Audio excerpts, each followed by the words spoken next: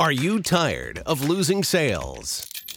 Do you wish you had proven strategies that would help you increase your sales today, not in 3 months?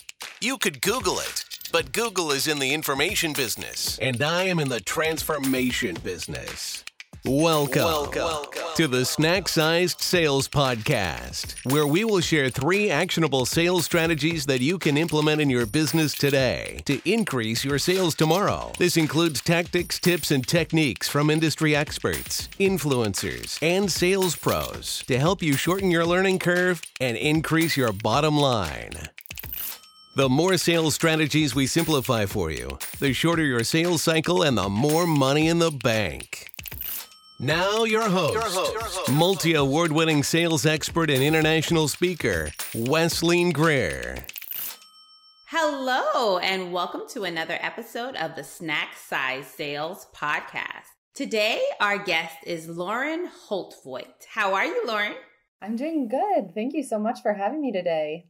Thank you so much for joining us. So, let me give you a little bit about Lauren. Lauren Holtvoigt brings a unique combination of clinical practice experience in parallel with an industry insider knowledge through a commercial lens that is geared towards successful growth opportunities within the market.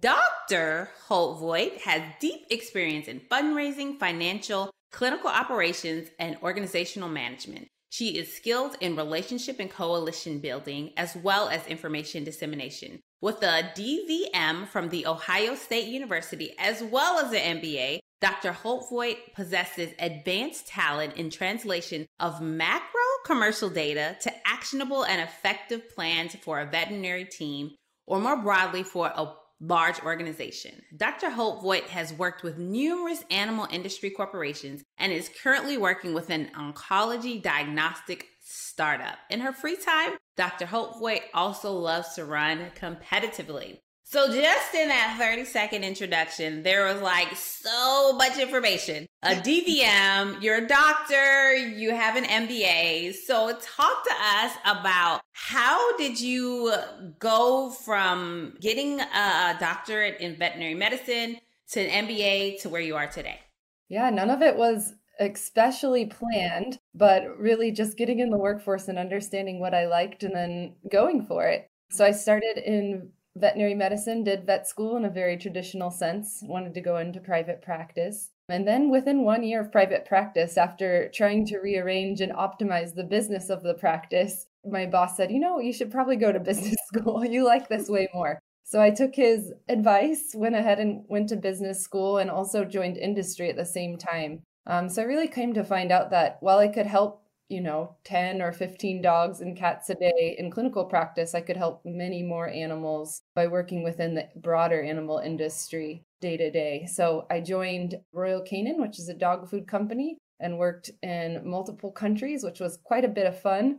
After finishing my MBA, while at that job, I moved to National Veterinary Associates, which is a big company that buys and sells veterinary hospitals all across the country. And that's where I really got my business chops of understanding how these practices work, how they make money, what's important to both the investors that own the practices and the veterinarians.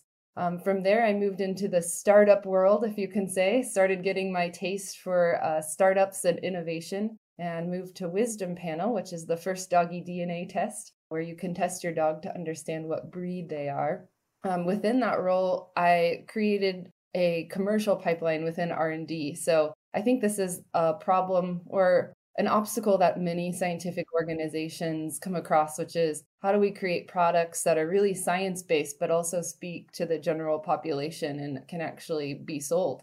So we worked on that to make a product that was a bit more saleable, a bit more exciting for a consumer. And that got my taste for the startup world. And ever since then, so that was a small company. That was only about 40 employees within a larger corporation. And ever since then, I thought, eventually I want to join a startup and I want to start my own thing. So 2 years later, here I am. I joined PetDX, which is an oncology-based diagnostic for dogs. And it's a very, very scientific organization, but I am the vice president of sales and commercial development for that company, and we're working to launch this summer. So you gave so many gems within there. And so I think one of the first things that I pulled out was the fact that you were a very much patient oriented technical brain, but you realized that, hey, we have to bridge some business in here. So you said, I'm going to not only get my MBA, but at the same time, I'm going to get some really practical knowledge. And I think that when people do that, they go and they get the degree or the theoretical knowledge they need, but they actually mesh it with something that's happening in the world, in the field. It really sets them up for success. Yeah, and it's difficult. I think a lot of people don't do it because that first year within this business world was extremely uncomfortable. I didn't feel like I knew what I was doing most of the time, but luckily was surrounded by some great mentors. And I was in an industry that I knew, but was learning very new skills within that industry. And by pushing past that discomfort, I really gained a new skill set that is invaluable for the rest of my life. So I think that's really important, is going to the academic piece of it, but really putting it in action in the real world, which doesn't feel great a lot of the time, but eventually you get to mastery. And I think it's just important to be patient with ourselves as we're learning. Absolutely. And then, your next trajectory in terms of where you said you were working with veterinary practice owners and you learned their business, right? What drove the investors, what their day-to-day operations were. And a lot of times when I see really excellent salespeople, that's what they do. They learn, they know what happens within their customer's business just as well as the customer does. Yes, yeah. And it's been pivotal in my current position where we're really entering the market with a very new and innovative product. We have to understand what the value proposition is to practice owners. It's not a costless opportunity. They have to put time into learning it and understanding it. So we really have to understand what speaks to them in order to get them to buy in. So how do you use that value proposition? How do you help your team understand that this value proposition is important for us to be able to sell our product? Yeah, it's really identifying the different players within each clinic. So we have the doctors who really want to do just the best medicine possible for their patients. We have the practice managers who want it to make economic sense, so they get an ROI for selling the product. And then we want the staff who are usually the ones talking to the pet owners, and they want good options to be able to give the pet owners to feel like they're making the best care choices for their pets. So it's really, for the internal team, it's educating them about each one of those groups. And we did quite a bit of customer research. And then I also like to have them spend time in the clinic just so that they can see how everything works. They can see the different personalities. I think a lot of these, just like any customer segmentation, they fall into very certain archetypes. So learning those and making sure that you cater your sales pitch, if you will, to fit each one of those needs is really important and the key to success. Most practices work as a team to get the patient the fullest care that they can and that they need. And so it's important that you hit all pieces. It's not just one single decision maker within the team. When I was in sales and leading a team, I would always say, you have to get your hands dirty, right? And so in my world, that's kind of like in the chemical world. And so I would say, I'll put my hard hat and steel toe boots on, so you should too. And it's the best way because, like you said, within any organization, there are multiple players. And so the person who's using the product or the service you're selling is not necessarily the decision maker, right? Yeah. And so getting the buy-in all the way up and down that supply chain and really understanding like, oh, when they say this is actually what they need. When they have a patient that's doing this is what the outcome is. Again, really understanding your customer journey, what happens within their organization better than they understand it. So you can predict those things. Absolutely. So how has that, what you instituted within your team, how has that helped set you up for success in this upcoming launch? Well, it's really been understanding the market. So veterinarians are very relationship based. They're typically skeptics, I would say, as Mhm. most scientists are. So it was really the commercial development piece more than the sales. So I'd say that veterinarians Mm, are relatively easy to sell on products if you have the okay. foundation made for them to understand it. So for us, that was a very robust scientific strategy around publication, around Mm, education, and building that foundation. Because as soon as they understand that it's scientifically validated, the value proposition within the clinic to providing better care is clear and they'll use it, but they won't use it until that foundational work is done on scientific validation. So a lot of our commercial development was really that, like putting all of the pieces down, which can take long. And a lot of companies don't invest in that because it's R&D expense, right? There's not a lot of mhm. ROI, at least initially, for R&D expense. So we put a lot of investment in creating a landing point for veterinarians to understand the science, understand that we're legitimate scientists. And then for me, my job is a lot easier because I can go in and show them all of the work that we've done and then pitch the value proposition. And most of them will say, "Oh, that's awesome. Okay, sign me up." But Mm. it sounds really easy at that point, at that sales point, but it was, a year and a half, almost 2 years of work of setting the foundation so that sales point can be easy. And it takes patience and strategy, but we're working to it. We're almost there. And I think that the key is you met your clients where they were, Mhm. right? So they're not interested in the glitz and the glam and the fancy or the, is it faster, is it cheaper, is it better? It's like I need to know that there's science behind this, right? And when you're selling into a technical domain, that's what the buyer wants. But, there's always that balance of, yes, they need the science, but they don't need too much. And I Mhm. think that's where a lot of companies that are in this technical realm fail. They think so scientific and so R&D and so, they're very singular focused. And so they give too much. And then it becomes overwhelming. And then the client doesn't know how to peel back the onion and figure out, well, this is the piece that I actually need. So, how did you balance that through your year and a half journey of ensuring you gave them the right information, but not too much? That is such a good point. Yes, that's, I think, the constant conflict that defines my career is bridging this science and sales gap or marketing gap. Because you're right, most people don't want all of the details that we can give them, but they do need to be able to consume it in a way that they can understand quickly and that they can validate quickly. So I will say that it's been a lot of conversation between the scientists and me understanding the technology, understanding what I can derive from that technology to help veterinarians understand it. Of course, you always have people who are like, let's learn more, let's dig in more.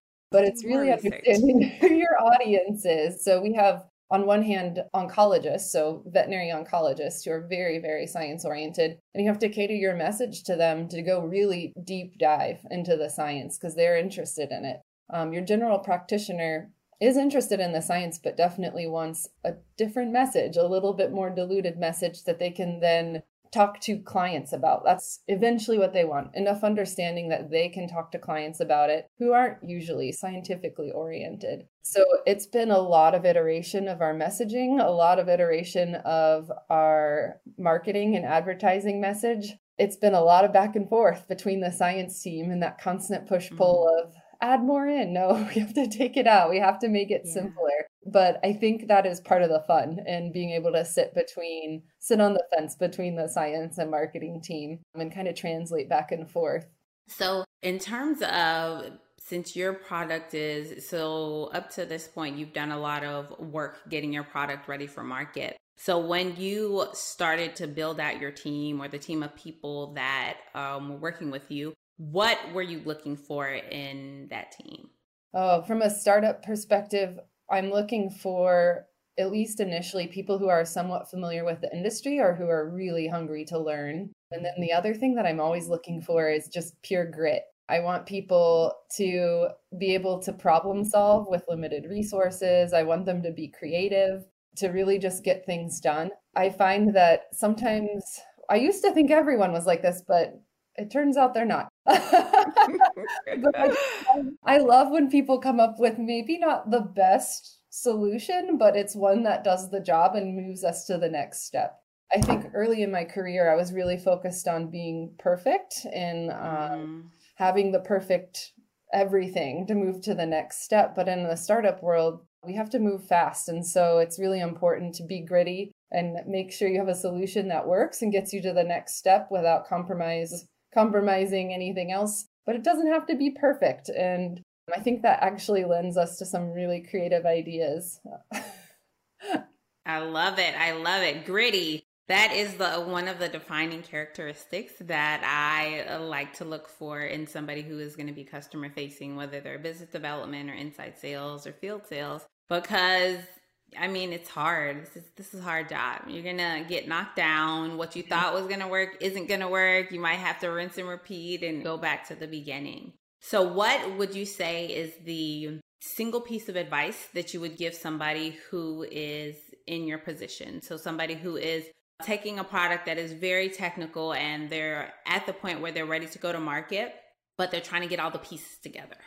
I would just say, don't ignore the customer. We have a lot of communication with our customers or people who are in that role, and we check in with them very, very often. I think, like you were discussing, it's a fine line between too much information and not enough. And so we've done a ton of testing just to understand if we get it right. The second piece of advice I would say is don't be afraid to pivot. Sometimes you do everything you can to do all the research and you still get it wrong, and that's perfectly fine. But pivot quickly, be agile, and like you said, gritty, so that you can pick it up and move on to the next thing to get you further than you were before. I think my biggest learning, like I said, was just perfectionism is not necessary. It's really just learning, growing every step of the way. I love it. I love it. And so because, I'm a salesperson and I always like to talk about success stories. So tell us a success story, whether it's a customer success story, an employee that was an underdog. Give us one of your greatest successes. Greatest successes. I would have to say just this company as a whole. It's still in progress, but I think we will be successful. I started as the 5th or 6th employee, and we were renting out basically a walk-in closet from another company. And now we have over 30 full-time employees as well as 30 contractors in about a year and a half. I never in my wildest dreams thought we would grow this fast. We've closed one funding round and one bridge round. So I have previously not been involved in the investment process, and just seeing the success of others who just have pets and are passionate about it and really buy into the value we're bringing to the industry, along with a few other corporate partners, has been absolutely inspiring and encouraging. And I feel like that's when I felt the most success, is when outsiders are not only willing to buy in, but to put in quite a bit of money in backing of us. That investment and fundraising process has been absolutely eye-opening to me, but exciting. And let's talk about like not getting knocked down quite a bit. Yes.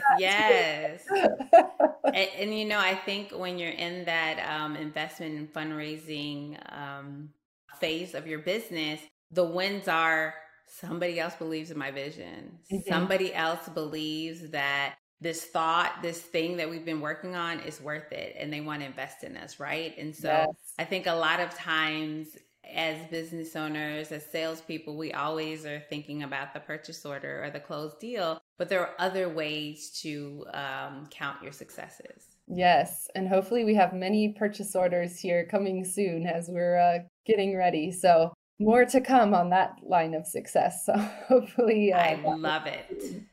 So what is the one best way for people to get in contact with you? Definitely through LinkedIn. I'm on LinkedIn all the time. You can find me pretty easily there. I love to hear from people, so feel free to reach out. I usually respond pretty quickly, so I'm excited to connect with people. Awesome. Thank you so much, Dr. Holtvoigt, for walking us through your journey of your career, going from a veterinarian to now in process about to launch your product. Yes. This is very, very exciting. I know these are exciting times for you, and I know there are great things to come. So thanks so much for being a guest today. Thank you so much for having me. It was tons of fun. Awesome. And that is another episode of the Snack Size Sales Podcast. Be sure to share this episode, like, and leave us a review. And remember, in everything that you do, transform your sales.